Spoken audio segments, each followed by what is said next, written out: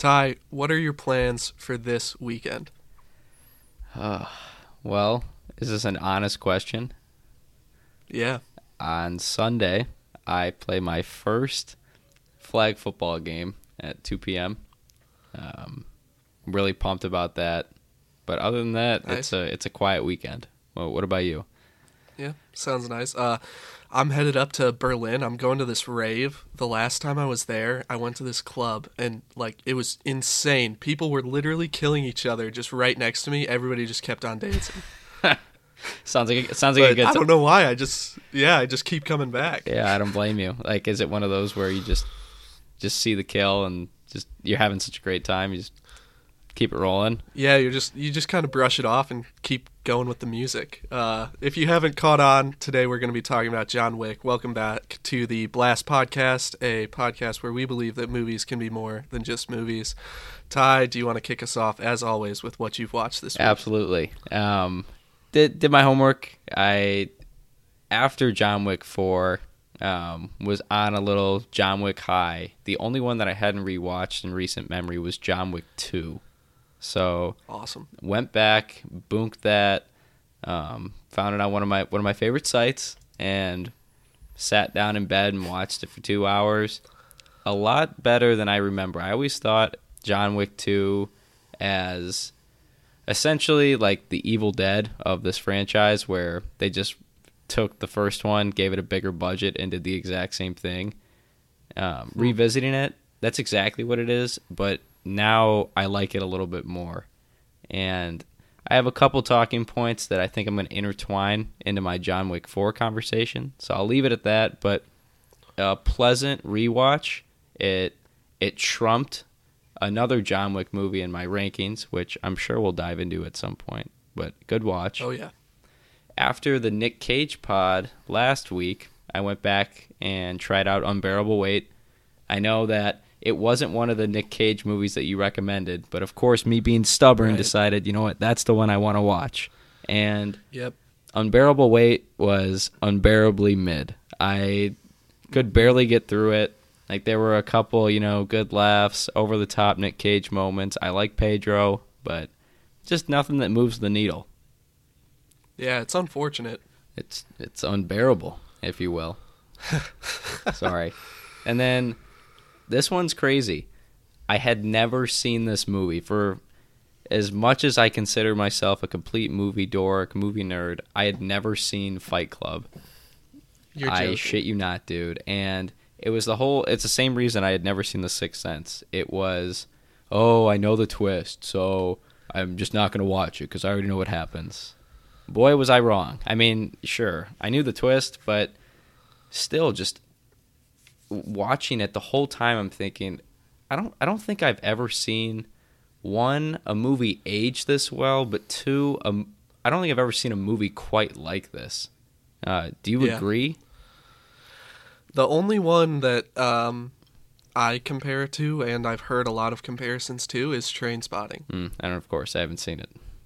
Right. Yeah. But it is it's a unique kind of feel just all around. Yeah, it's funny. You always joke at or poke fun at me because you open up Letterboxd and it's a consistent range of 2.5 to 4 stars on every single one of my movie ratings. Fight Yeah. Club was a rare exception. It was the first 5 I had given out in Wow. quite some time. I want to say since either Maverick or Everything Everywhere. I don't know which one I had seen. Is it making it onto the favorites list or no? Mm, It's time to extend to top 20, 25 for I you, know. I think. Oh, absolutely. I love having my 10. And it's not in my 10, but it's definitely in my 25. I think I'm due. Maybe I will cook up a top 25 for you. That'd be awesome. Okay. Well, that's all I had for you. Those were my 3, but I'm sure you have way more than that. Yeah. So Ty and I were talking before this pod started about a new segment where I set a betting line and Ty has to guess over or under for the number of movies that I've watched this week. So this week I'm going to set it at a nice 8.5.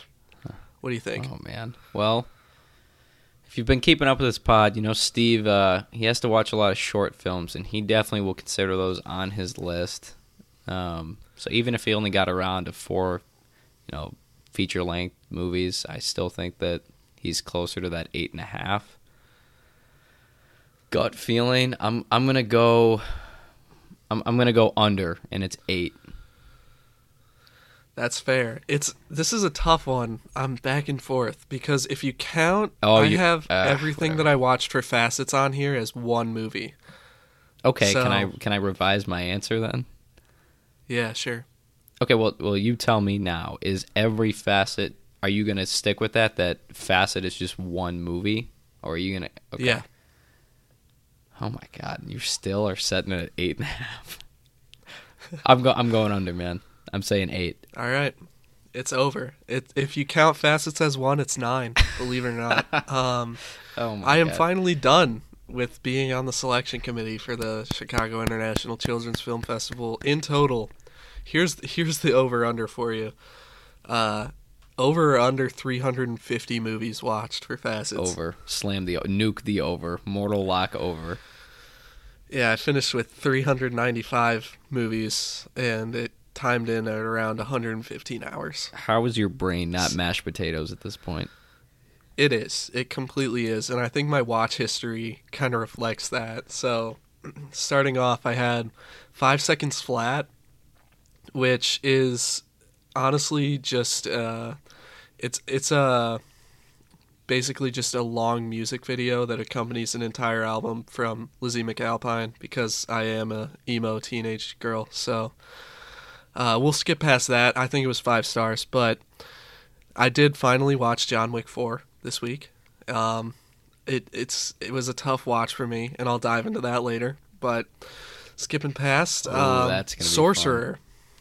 Sorcerer is the next movie after The Exorcist from the director of that. I'm blanking on his name right now, but it bombed in the box office because it opened 1 month after Star Wars. It got kicked off after a week to bring Star Wars back. But It was genuinely pretty good. It's about 4 guys who all make mistakes in their real life, and then they end up in this Colombian village, and they have to drive boxes of dynamite across across the jungle to put out a fire. And it is truly just this is only happening in the 70s type of movie. Is it a good movie or a fun watch? Kind of both, honestly. There were some moments in here where I was like, damn, they have this truck driving across a bridge in a storm, and I looked it up, and it cost $2 million to shoot that one scene because the truck kept flipping over and stuff. It's all practical, which is cool. I gave it a 7 out of 10. It was a nice watch. Cool. I mean, I think the more interesting element is how it got canned for Star Wars. That's kind of a cool story. Yeah. Next up, though, Phineas and Ferb Mission Marvel. Okay. This is my favorite MCU content now, even though it's not in the MCU.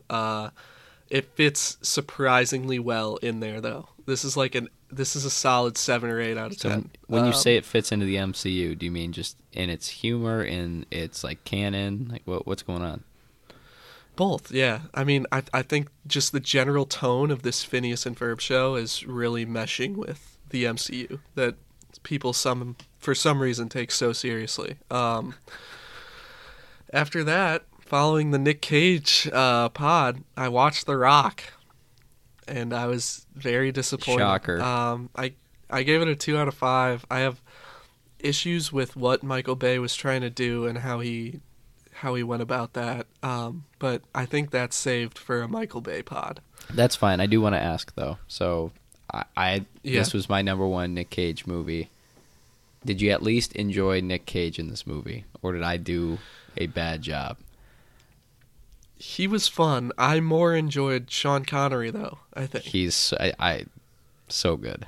So good. I love those two paired together. But that's, like you said, that's for another pod, maybe. And Ed Harris.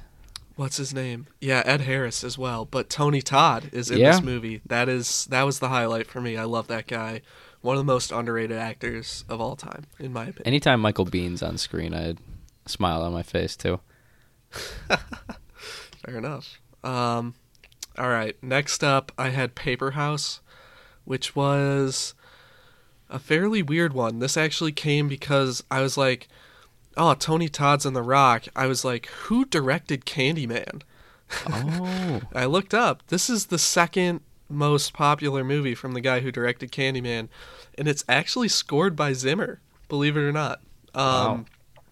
Yeah, that was probably the strongest part of it, though. It's about a girl who comes down with, like, the flu, basically, and starts drawing in her notebook, and she realizes that whenever she falls asleep, she goes to the world of that drawing.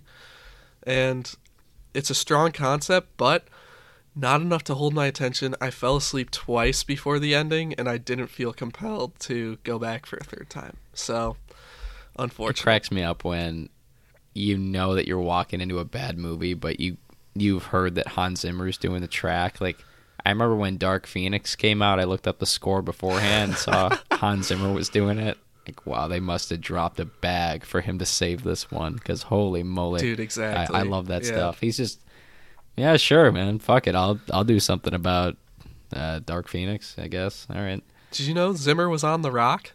No. Yeah.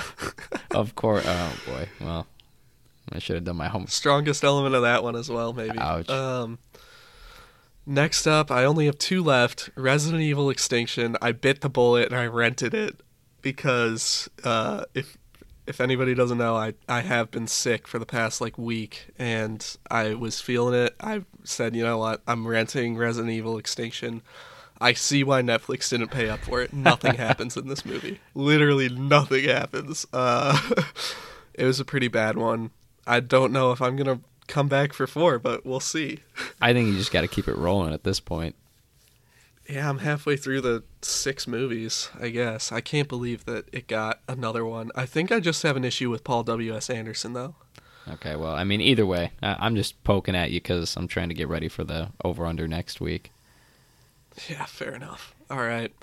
Last one on the list is Deep Red. I watched this a few hours ago with my dad. It's Dario Argento's classic murder mystery / horror thriller slasher kind of thing. And it was actually really fun. I wasn't that wowed with it for the majority of the movie, but the ending really pays off, I think. Okay. I haven't seen that one, so... It is a Sean Fennessy favorite. I don't understand why. I don't know. Don't you think Fennessy's kind of a goofball with his favorites? Fennessy's... I don't know. We need to have a Fennessy pod of just all his worst takes. I think we need to have Fennessy on for that pod. That'd be awesome. It's all time. Right, that rounds off my week, though. So before we do start talking about John Wick 4, I mentioned that this was a hard watch, and I have to shout out one of my best friends, Ryan Boone. We have been planning to see this together since Chapter 3 came out. We have marathoned 1, 2, 3 before every John Wick installment, and I promised to see it with him. I couldn't make it happen. I couldn't get to Urbana, and plans just kept falling through. But I think that delaying this pod turned out to be a blessing in disguise, because I don't think we can talk about this without heavy spoilers, right? Yeah, at least there are a couple things we definitely need to dive into that will be spoiler related. But yeah, let's kind of just empty the clip here. All right. So do you want to... I'll let you kick this off, because I'm going to real quick say, you always ask me this, do you have any fun watching movies? Because how in the world is this a 4 out of 5 stars on Letterboxd? I can answer that very easily. One, I had an awesome time with this movie. It was a really fun watch. There are a lot of great new side characters. I felt like it was a swan song finale in terms of just emptying the clip on all of what works with the John Wick franchise. It quadruples down on everything, and I think that's where it isn't a 5-star for me. It quadrupled down when it should have just tripled down. I think this movie could have been 20 to 30 minutes shorter, and it would have been perfect. But that's just me. I get why people think it's perfect. I just thought it was a bit long. That's all. I thought it was a great watch. Yeah, I am going to throw out there, since we brought up fantasy, I did have this written in my notes. This is the first movie I've ever seen that you have given a lower rating than Sean Fantasy for. Yeah, that very, very rare occurrence. I don't know. I make it pretty hard to get those 4.5 out of in 5 stars. I walked out a little bit desensitized in a way, and I think that we need to talk about it at some point. But I guess I could just dive in right now. When I say that it like quadrupled down instead of tripled down, I just felt like some fight scenes lasted way too long. I felt like I was watching Subway Surfers with like my TikTok clips for 2 hours, and sometimes the kills at some point I just felt like numb to it, and by the end I just wanted to get to the final battle. I don't know. I think we need to like dive into each action scene, and I can explain this a little better. But okay, everything looked gorgeous. I just wish things wrapped up quicker. Yeah. All right. Is that your like overall thoughts then? Can I dive into my opinion on this one? First off, I did write down here, rest in peace to Lance Reddick, because I'm surprised I didn't see anything in the credits about this, that he had died. Did he die after the premiere or no? He must have. It was like, I felt like he passed like a few days before I saw it, so I'm guessing, yeah, it was after the premiere. Yeah, it's really a shame. Gone too soon. Yeah. But that said, the other actors in this, and including Lance Reddick, he does a great job in the portion of this film that he's in. But the other actors in this, what is Mr. Krabs doing in this one? Oh my gosh, that's right. That's Mr. Krabs. I know him as the detective from Detroit, the video game. Oh, yeah, really? But oh my gosh, that's funny. I love when they bring in these like B-list or like Joey Pants, like that guys. For these mini roles in the John Wick series. Just some cool stuff like that. Yeah.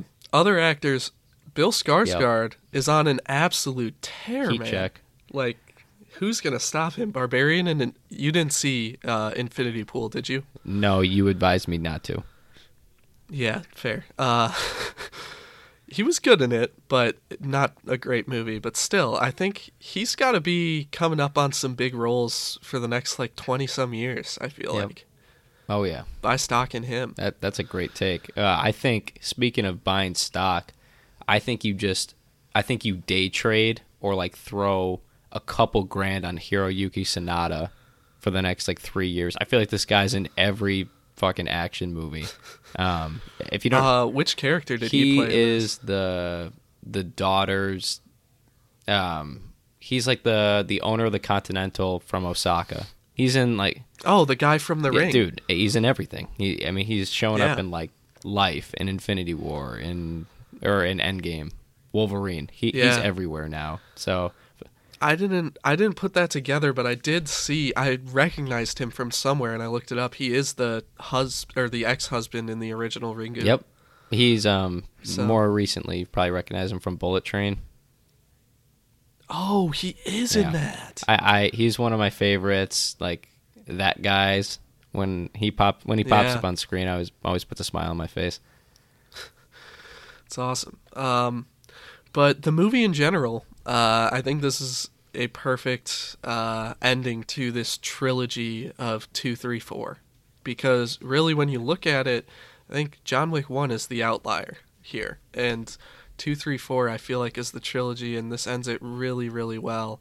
As far as the length goes, 2 things. Number 1, with all the violence, I ended up asking myself a few times later in this movie, why are we rooting for John Wick anymore? And I think that was the point of the length. We're just watching him bury all these bodies of people and kind of questioning, like, who is this guy? Why is he the protagonist? You know? I suppose. I mean, I don't know. That I feel like we're still rooting for him. Explain to me the your issue with the length, because the way I see it is like he's going on this journey, he's emptying the clip, and I guess we can talk about that. Like this is his revenge tour, but I wouldn't consider him the villain, but maybe because we've been blinded by our love for him the last few movies. Yeah. I think that you're supposed to feel, I guess my point is I think you're supposed to feel a little desensitized to it and take a step back from, oh my God, he just killed somebody with a playing card, to be like, wait a minute, like, do I want him to win this final duel? Like, this guy's daughter is going to die. Okay. Now, that's a great point. And I think when it comes, I don't think the issue is that, or not the issue, but you seeing John Wick as the villain, I don't think is what's happening, or that you're not rooting for John Wick, as in John Wick is the antagonist. It's more so you just love Donnie Yen's character. And I don't know if that's true. Why not? Great side character. Okay, I do love his character, but I'm just, that's my action point. It's not that I love Donnie Yen's character. It is that watching him climb those stairs and bury all those bodies, I think finally sunk in, like, this is kind of gone out of proportion. Like, he needs to die. Okay. I mean, I love the analysis here. When I was watching that scene, I'm thinking the whole time, these guys are just trying to make the greatest fucking action set piece ever. I mean, I don't think there's a lot to it, man. I think they just went for like 7 of the best action scenes of all time and called it a day. Fair. Who we kidding? That's what these movies are all about. Yes, there is beautiful cinematography, a beautiful visual, like beautiful action choreography, the whole shebang. But at the end of the day, I mean that's what we're here for. It's the action. It's not the story. If we were here for the story, we would have gotten more of John Wick 1. Like all of the best elements of the franchise that get carried on to the next installment was all of the fun stuff. Yeah, I guess. I mean, hey, we can go down the rabbit hole, but for me, like, my favorite parts of these movies, and with 4, is the turn your brain off and enjoy an action scene. That's fair. I will say I have one more defense of the length, since I guess this first one didn't work. So, if you had to describe this movie in one word, what would it be? Oversaturated? Wow. Oh, God. That's awful. That's me. Or, all right, fine. Fun. Okay. That's fair. Like, I automatically gravitated towards epic, which not in the terms of like, oh, this is epic, but as like, this is a Homeric epic poem, essentially. And I actually did some research for this pod, which is one of the reasons why I kept our notes separate on this one, because when you put this movie in the context of Chapter 2 and Chapter 3 and leave out Chapter 1, it really does become a modern-day Homeric epic. 6 elements that go into this, according to the University of Idaho. Number 1, centers around a hero of unbelievable stature. I mean, that's a given, yeah? Yeah, that's pretty fair. He is a total myth, like, come to life in this. Number 2, it involves deeds of superhuman strength and valor, which yes, right? Okay. Yep, checks the box. A vast setting. I can't count the number of countries that he goes to throughout number 2, 3, and 4. The world building is one of the best parts of this franchise. Checks the box. Right. Sustained elevation of style. Absolutely. Right. Cinematography. And lastly, the poet remains objective and omniscient. And this is the only one that's a little bit of a stretch, but I would argue that the camera in 2, 3, and 4 remains very much more objective than it does in episode 1. I agree. Okay. Very cool.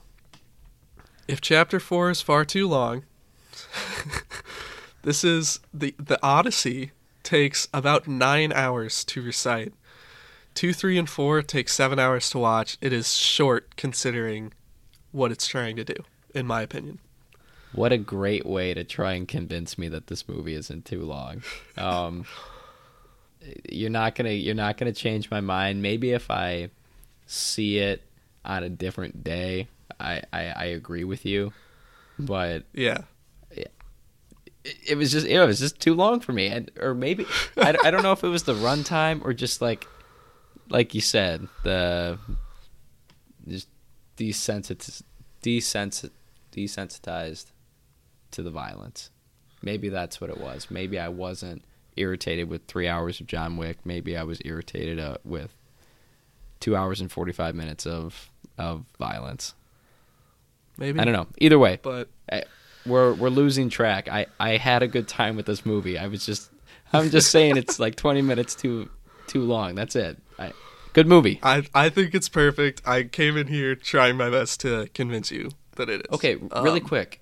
Yeah. I just want to clarify. Why was this a hard watch? Because you didn't get to watch it with your boy? Okay. Yeah, that's the only reason. Gotcha. Whole time I felt guilty. I was like, "Damn, this sucks. I wish I was here with him." You know? That's so honorable. What a blast moment. Yeah. Honestly. All right then. Our next little like subsection that we kind of wanted to discuss for this pod and about the movie in general is your favorite action sequence in this movie, and then I also have one for the series as a whole. So, do you want to kick us off with this? Yep. I'm going to start with my favorite from John Wick 4, and that would be the Osaka sequence in its entirety. This is a 20-minute nonstop action scene, and this is right towards the beginning, so I'm not upset with this at all. It is just unlimited badassery of, the fight starting with one of the high table henchmen catching a bow out of the fucking air and everyone just going ape shit. Yeah. Everyone's got the bulletproof suits now. We've got swords versus guns. It's just this epic battle that John Wick isn't even involved in. You're just engrossed in this choreography going on. Then you kick it to John Wick and the daughter going ape shit at the top of the building for another 10 minutes. Segue to Donnie Yen, with his like doorbell like contraptions tracking the sound and him mowing people down and him like not even really wanting to be there. Just a lot of like little quirks and little moments. And then I mentioned before like Hiroyuki Sanada, like one of my favorite that guys. He just happens to be the owner of the Continental. What a great casting decision. So I'm just giddy the whole time. A lot of moving pieces. I think this is a swan song of everything that's worked in all of the previous action scenes in the previous three. Like it gave me like all of my favorite fight scenes in one within 20 minutes. With like in the first like hour of this movie. Just really cool moment. That's fair. Also, speaking of Donnie Yen's doorbells, I'm not going to lie, I had to look up to make sure if Donnie Yen is blind in real life after this in Rogue One. Yeah, dude. I think he has to do it one more time now just to be funny. Like a completely different character. Like, let's do Star Trek next or something. Yeah. Just a completely unrelated blind trilogy for Donnie Yen. What's even funnier is you have to go back and like, is this the same character as the Rogue One blind Jedi character, basically? Because aside from that one Osaka scene where he's using his like noise triggers, that man's just mowing people down with a gun and knife with chaotic noise everywhere. How is he able to figure out where people are? He basically becomes the Rogue One character by the end. Yeah, he's using the Force. And I mean, I have no problem with it. It was fucking awesome. But what's going on, Donnie? What are we doing here? Yeah, my favorite action sequence from this movie was the roundabout, which I thought was just genius. Unanswerable question, how many times did John Wick get hit by a car in this roundabout scene? Dude, I was gonna say gut feeling like 14. Yeah. It's crazy. Even the Mr. Nobody's dog gets hit by a car and just walks away and shakes it off. Everyone's immortal in this movie. When the dog got hit, I audibly went, yeah. No. Me too. I was like, damn, he's dead.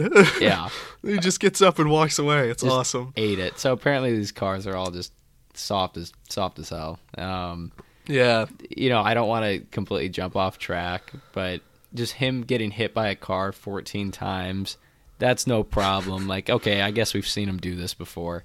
And then later in the movie, after the like bird's eye view of him fighting in the that's an awesome sequence. Great. Yeah. I can't believe it wasn't yours, but honorable mention, I guess. But when he leaps from like the 4th story of the fucking building and jumps on the car and just gets up, my theater laughed. Like everyone's in on the joke. Yeah. The guy's immortal. Absolutely. Going back into my Homeric thing, he is a demigod. But the roundabout to me just I felt like it went on for like ever. I kept on expecting this to end and it just kept going and it felt fresh for me the whole time. So I don't know if you were desensitized by this point, but for me this really hit. This might have been the scene where I started to say, okay, come on, guys. Let's just get to the tower now. I want him to fight Donnie. I guess that's where we differ in our opinions on this movie. Yep. Is the roundabout sequence. Definitely.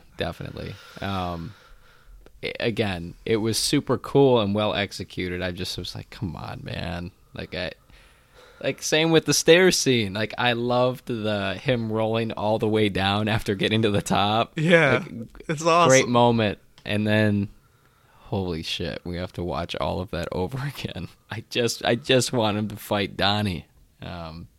That's again just. I just had enough. Maybe it was the wrong day or something. They were great action scenes, but yeah. I think that on rewatch, this is going to age really well for you. I completely agree. I'm just being fully transparent. That's all. Yeah. This is such a great watch. All right, questions for the overall series now. First off, favorite action sequence in the series. For me, this was really easy. Oh, you go first then. I want to hear yours. For me, it was the horse and motorcycles scene from John Wick 3. So good, dude. That is by far, I think, the most badass moment in this franchise. So when I cooked up my notes for the pod on Monday, my initial answer was also from John Wick 3, where he has to build the revolver in the little like antique shop before he kills him, and then just the axe throwing, the like breaking the glasses and throwing knives at each other. Yeah, that was an awesome action scene for me. And then I rewatched John Wick 2, and the entire New York subway sequence has dethroned that. With like real quick to clarify, this is the sequence with like with Common. It's part of it. Yep, it's part of it. So it's like the 15 minutes where he's walking into the subway. He's got to fight like the sumo wrestler guy outside. Okay, he gets shot in the stomach. Pencil. The pencil kill. The silencers from like the second floor. Leading into the subway knife fight with Common. It's just perfect. It's nonstop. There's some good laughs in there. The pencil homage. I think it's the perfect John Wick action scene. Awesome. That's a great take. That was second on my list, actually. Awesome. John Wick 2. It was like I said, a great, surprising rewatch. Yeah. Okay. Now, who is your favorite non-John Wick assassin in this franchise? I think an easy honorable mention for me, and probably the correct answer, even with recency bias, I think Donnie Yen's character is an honorable mention for me. I think a lot of people would say he's their favorite. However, my favorite is Common, and this was before I rewatched 2. He is the only reason I like watch John Wick 2 clips. He's always in my favorite scenes. In fact, like he was the only reason I wanted to revisit in the first place because of all my favorite scenes. I'm like, okay, well, this is the one with Common. I'm just going to put it on and have a good time. He's literally Yeah. Keanu Reeves, dude. The same, like, yeah. Like, the same delivery, the same inability to act. Like, are we sure this guy can act? Is he just a Right. cool guy that can fight and you just like Right. him? They play the exact same character, and the character is played by the same actor. It's just really cool. Yeah, like I said, I think this is like my favorite rivalry that John Wick has, and he's in all my favorite scenes. So I'm going to give it to Cassian, played by Common. Awesome. So I have a question for you. Are you going to accept a tie from me, or do you want me to pick one? You have to pick one, but give me both, but I want a 1A, 1B. All right. I think 1A then is Mr. Nobody from this movie. I loved him. It's a great take. This is, I think, the character throughout the entire franchise that I would be most likely to watch a spin-off of, because I feel like there are a lot of questions with him. I like his notebook. I like the dog. Just generally, I feel like this is one of the most intriguing, like, characters that is introduced throughout the franchise. What do you think? I think his motivations are what are the like his most interesting attribute. That it's all about the money for him. That like he'll only go after John if the price is right. He'll protect him otherwise. Right. I think that was a really cool, interesting element that they added to his character. Anybody that owns a dog, that's another check on the box. Yeah, I really enjoyed the introduction of this character. I completely agree. Also he was played pretty well by Shamir Anderson. I thought he acted him very well. What else is he in? Is this he's like in a few things? But this is his biggest big break, role, I think. Yeah. Yeah, he's in Stowaway. I don't know any of these actually. Stowaway, Bruiser, Love Jacked, Awake. No idea. Haven't seen them, but I guess again another thing that I really like about Mr. Nobody is he's paired up like side character wise with another awesome side character played by Donnie Yen, and yet still holds his own with not only him but Keanu as John Wick. Like this is a character that people seem to really enjoy, and it's kind of a big deal, Yeah. 1B is Willem Dafoe in John Wick 1. Wow. Just because I have a soft spot for the guy, I love the actor. Yeah, I get it. I always come back. That is my favorite John Wick scene to rewatch, and he's barely in it. But when he like snipes the guy and saves John when he's getting killed. I like the I'm going out my way scene where he just like stabs the knife into his thigh and shoots like 4 people. That's crazy. Yeah. It's cool stuff. And how funny is that they got Willem Dafoe to do the first John Wick movie? How do you think that conversation went down? Like, dude, do you want to be in this? Yeah, fuck it. Yeah, probably. I feel like, okay, I have no idea if this is true or not, but doesn't it make sense for Willem Dafoe to be like best friends with Keanu in real life? I was just gonna say the same thing. Like, this was totally like, I'll do it if you do it, man. Like, maybe this will work. That's cool. Right. That was a sneaky good one. I like that take. I wouldn't have expected that. Thank you. No love for sorry, I wanted before we move on. No love for the I couldn't even tell you his name. I want to say is it Zero or something, like the John Wick 3 guy that's like the next John Wick. I was expecting him to be on your list. But I mean, honest, number 3 was the sumo guy from John Wick 2. So that's a good one. Dude, no love for Common. Makes me sick. Yeah. All right, whatever. Go ahead, move on. All right. Next I want to talk about what sets John Wick movies apart from the countless other action movies out there. And I think the easiest answer, which probably you're going to point out, is that it is shot just incredibly well. But I think that other action movies are kind of starting to pick up on this. Like, Bullet Train is very different, but has that same kind of vibe to it. And there are a lot of movies like Nobody that have copied the way John Wick does action. So I don't think that that's really what it is. Let me I guess that's a great point that people are starting to adopt it. I would say that for me, the John Wick movies, why they stand out is that it takes itself serious in all of the right aspects and plays fun and doesn't take itself serious in all the right aspects from that element. Like, that's fair. It takes itself serious with the choreography, the cinematography, and like the intricate fight details, like John Wick's reload, like him covering himself with the bulletproof suit. Like, it really takes its time with everything and doesn't have any like, oh, you missed it, there's a double falling in the background that John Wick didn't punch. Like, there's no moments like that. It's very thorough. And then it doesn't take itself serious with all of these ridiculous aspects. Like we mentioned, John Wick becoming increasingly more immortal. Like, how many times is this guy going to get hit by a car and live, or fall off a building and, you know, break his back but recover in like 6 months and go on a killing rampage? There's bulletproof suits. You know, the weapon choice, like the Dragon Breath shotgun in 4. You know, it has a lot of fun.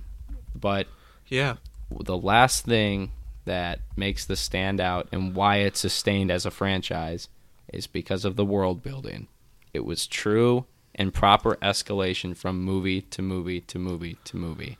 And that is why this action series has stood out. That is exactly the reason that I wrote down. I think that one of the things they do really well with the world building is they keep it open enough in each movie to just kind of make up new rules to advance the plot. Like, nothing ever really makes a ton of sense, but like we kind of just have to go with it because, like, where are we? What is this world? Right? Yeah. You know, there's some rules too where it's like almost pubescent or adolescent in a way. Like, the whole concept of, oh, you can't kill on continental grounds. This is, you know, home base. Right. It's like when you played tag as a kid.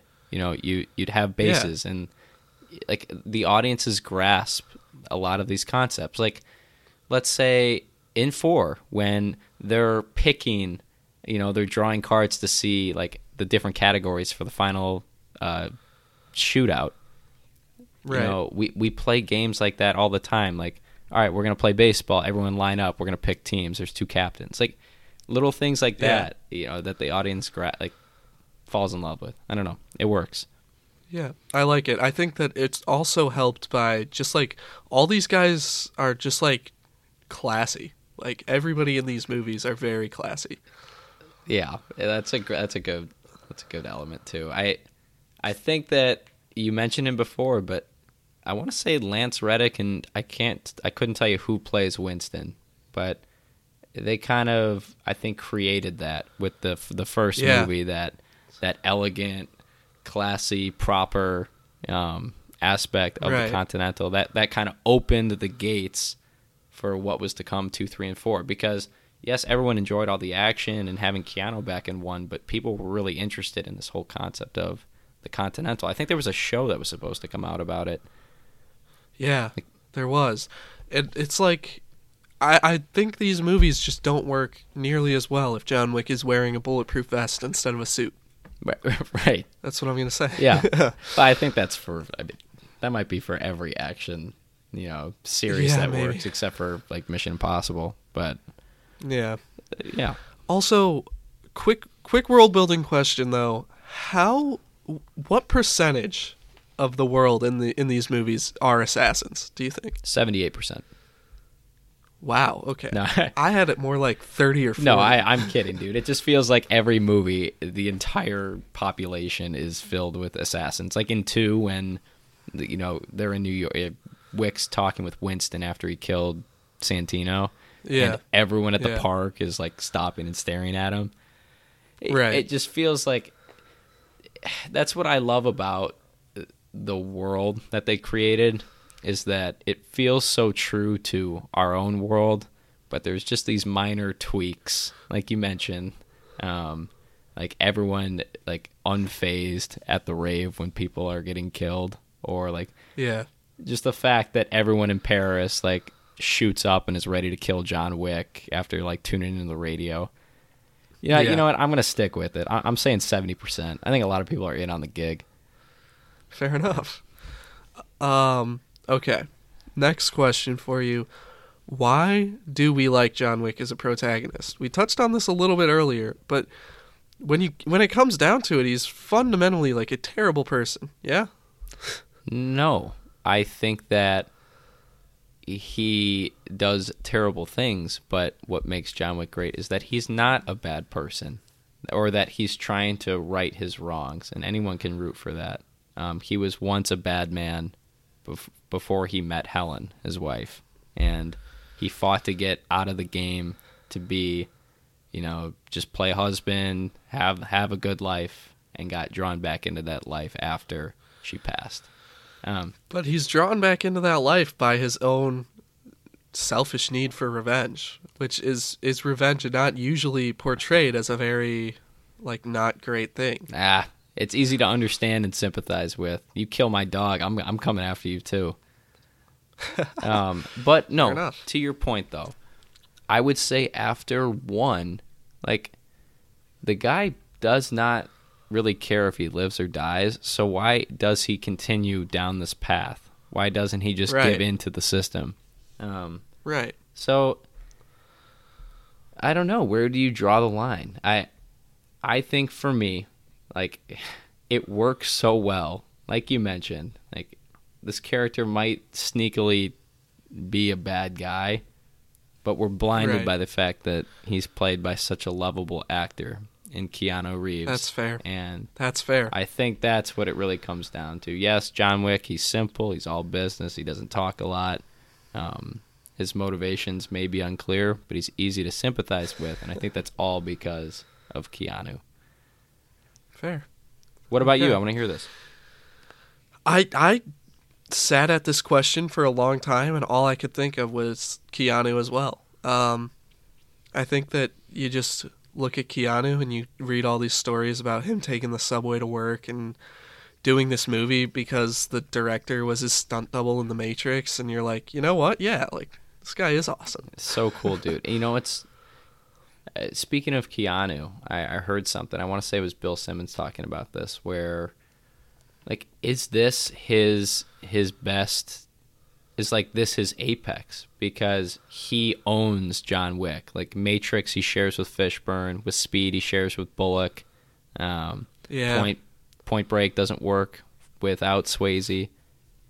John Wick is owned by Keanu Reeves. He's not only he's in Fortnite. John Wick's in Fortnite. Kids like Keanu Reeves now because of John Wick. I only have one other movie that I think could be his apex, and you did not mention it. Is it an action movie? And it's Bill and Ted's Excellent Adventure. My God, I knew that was coming. I think that could be a case for his apex. I don't know if I want to make it right now, but who plays his opposite in that? Couldn't tell you. Exactly. Well played. Okay. That said, the biggest question I think that we're left with after John Wick 4 is what is next for this franchise. So, do you have anything? I do. Hopefully nothing.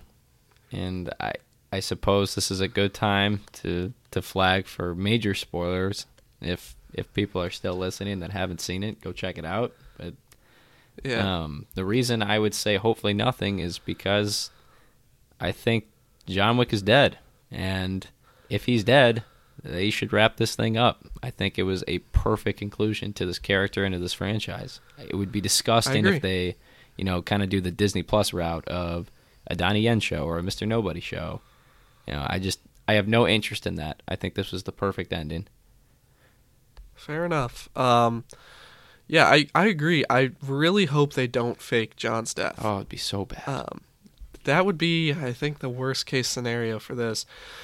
That said, though, I'm pretty sure John Wick 5 is I'm pretty sure they have already started pre-production on it, okay, maybe? I want to talk about this. Why I love the ending so much. I thought that after because I had saw those reports that I think it was after 3 that they had greenlit 4, 5, and 6 or something like that. Yeah. Do you think, I remember The Walking Dead, the comics they like wrote like or had like fake comic cover pages for like another couple seasons, and they were all bullshit because they were hiding that the last comic was coming up. Do you think that that would be do you crazy. think that they did the same thing with the Wick franchise? I think that the way that they've like executed and been so thorough and like honored the franchise the entire way through, do you think that they would do something as cool as that? I think it's possible. It's possible. I don't know if I buy it. Or is John Wick 5 just like the cover title, but it's really like the Donnie Yen spinoff? I think it could be a Donnie Yen. Shimazu Akira also plays the daughter. Yeah. I think she could lead a spinoff with Mr. Nobody as well. With that in mind, then, so I think my final point with this would be, fine. If Lionsgate wants to keep milking the cash cow that is the John Wick franchise, fine. Do your spinoffs, fine. Please keep John Wick dead. Like you said, it would be so distasteful, so disgusting, and just cheap. It would feel cheap. Yeah. I saw an article. I can't remember what website it was from, but they had two more possibilities that I did want to mention to you. One is that John Wick 5 takes place during Viggo's impossible task. That's mentioned in number 1. I think that works. It definitely works. I don't know if I want to see it. I think the whole like keeping it ambiguous or a mystery, I think works better. That he's just this he's this myth. That's what this character was like known for, that he was the Baba Yaga. He was a myth. Right. So keeping his legendary story a legend, I think works better. The other one that I saw is just balls to the wall. We go to John Wick in hell. Okay, just make... I actually really love that. Just make Constantine too, dude. Like, who are we kidding? Exactly. That's what it is. Right. Dude, like... Okay. I could see it. Are you sold on it? Yeah. I'm all in. I just... Don't call it John Wick 5. I just give me John Constantine again. That's written. I don't know. That would be something. All right. Cool. Last question. How do you rank the movies in this franchise? What's awesome about this franchise, and of course me rambling again, but I feel like if I talk to anybody, they'd have a different list. That's what's so great. Yeah. Like, there are people that love 1, but there's also people that love 4. Like, there's a good balance of everything. For me, though, I never had a John Wick experience as cool as 3. Like, the whole time I was in the theater, I was like, wow, this is fucking rad. Like, I'm all in. Yeah. Just nonstop action. Keanu just doing his thing for 2.5 hours. It was that to me was a perfect action movie. I know everyone loves 4. 3 was that perfect action movie for me, so I have it at my 1. And then at my 2 spot is 4. If it's 20 minutes shorter, I'm telling you, I really like this movie. If it's just too long, I would probably have it at my 1 spot. So it's going 3, 4, and then I bounced around. I told you a couple times between 1 and 2. Originally, I had 3, 4, 1, 2, and then I rewatched 2. And I realized, you know what? 2 kind of does everything that 3 and 4 does right. I'm rolling 2 before 1. So final rankings, John Wick 3 Parabellum. Number 2 is John Wick 4. Number 3 is John Wick 2. And then my number 4 spot is the original, John Wick 1.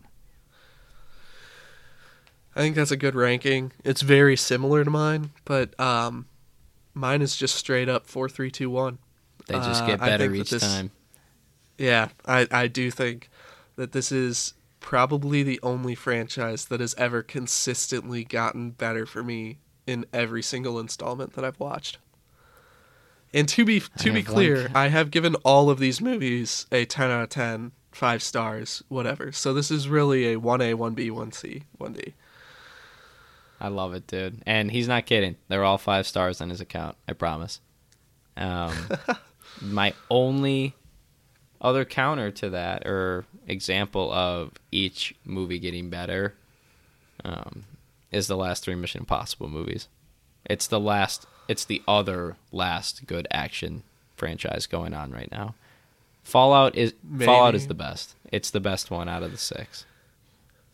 I think there's an argument to be made, but the thing that sets it apart is 2 is much. 2 sucks. 2 is the worst. 2 sucks. Mission Impossible. Yeah. Yep, I get it. That's why I said the last 3. Like 4, 5, and 6. Like the renaissance of Tom Cruise, the return of Tom Cruise. Those 3. Yeah. They progressively, they kick ass. They get better each time. I'm trying to think if there is any others that do really get better as they go on, and I just don't. Well, trilogies. Make an argument for Toy Story until number 4. Okay, 2's my favorite. It's harder with trilogies because, like, right now I'm thinking, okay, T2's better than T1. Yeah. Empire Strikes Back. For me, the original trilogy. How about the prequels? That's fair. I mean, I don't agree, fair. but I feel like that's a chalk pick, 3, 2, 1. Yeah. I don't know. But the thing with the prequels is they are attached to the rest of Star Wars, especially since Lucas was still at the helm of those. Yeah, that's true. Hey, again, just further cements Wick is just an awesome franchise that stuck the landing and did it right each time. I confidently believe that this is the best action trilogy or the best action franchise of all time. It's hard to argue against that. We'll see how Mission Impossible wraps up, and maybe I'm just a TC truther, but I'm with you right now. They killed it with these 4. All right. Do you have anything more that you want to add about John Wick? I'm all set, man. This was a great time. I love these movies. I've been dying to talk about 4 and just honestly this entire franchise with you. I'm glad. Hell yeah. I'm glad we finally got around to it. Me too. Thank you everyone for listening. John Wick is a really special franchise like we talked about, and it's really refreshing to go to the movies expecting excellence every time and having those expectations met every single time. Next week, we're planning on cooking up an Ari Aster pod, so stay tuned for that, and we'll catch you next time. Wish me luck, and Bo is afraid. Take care, everyone.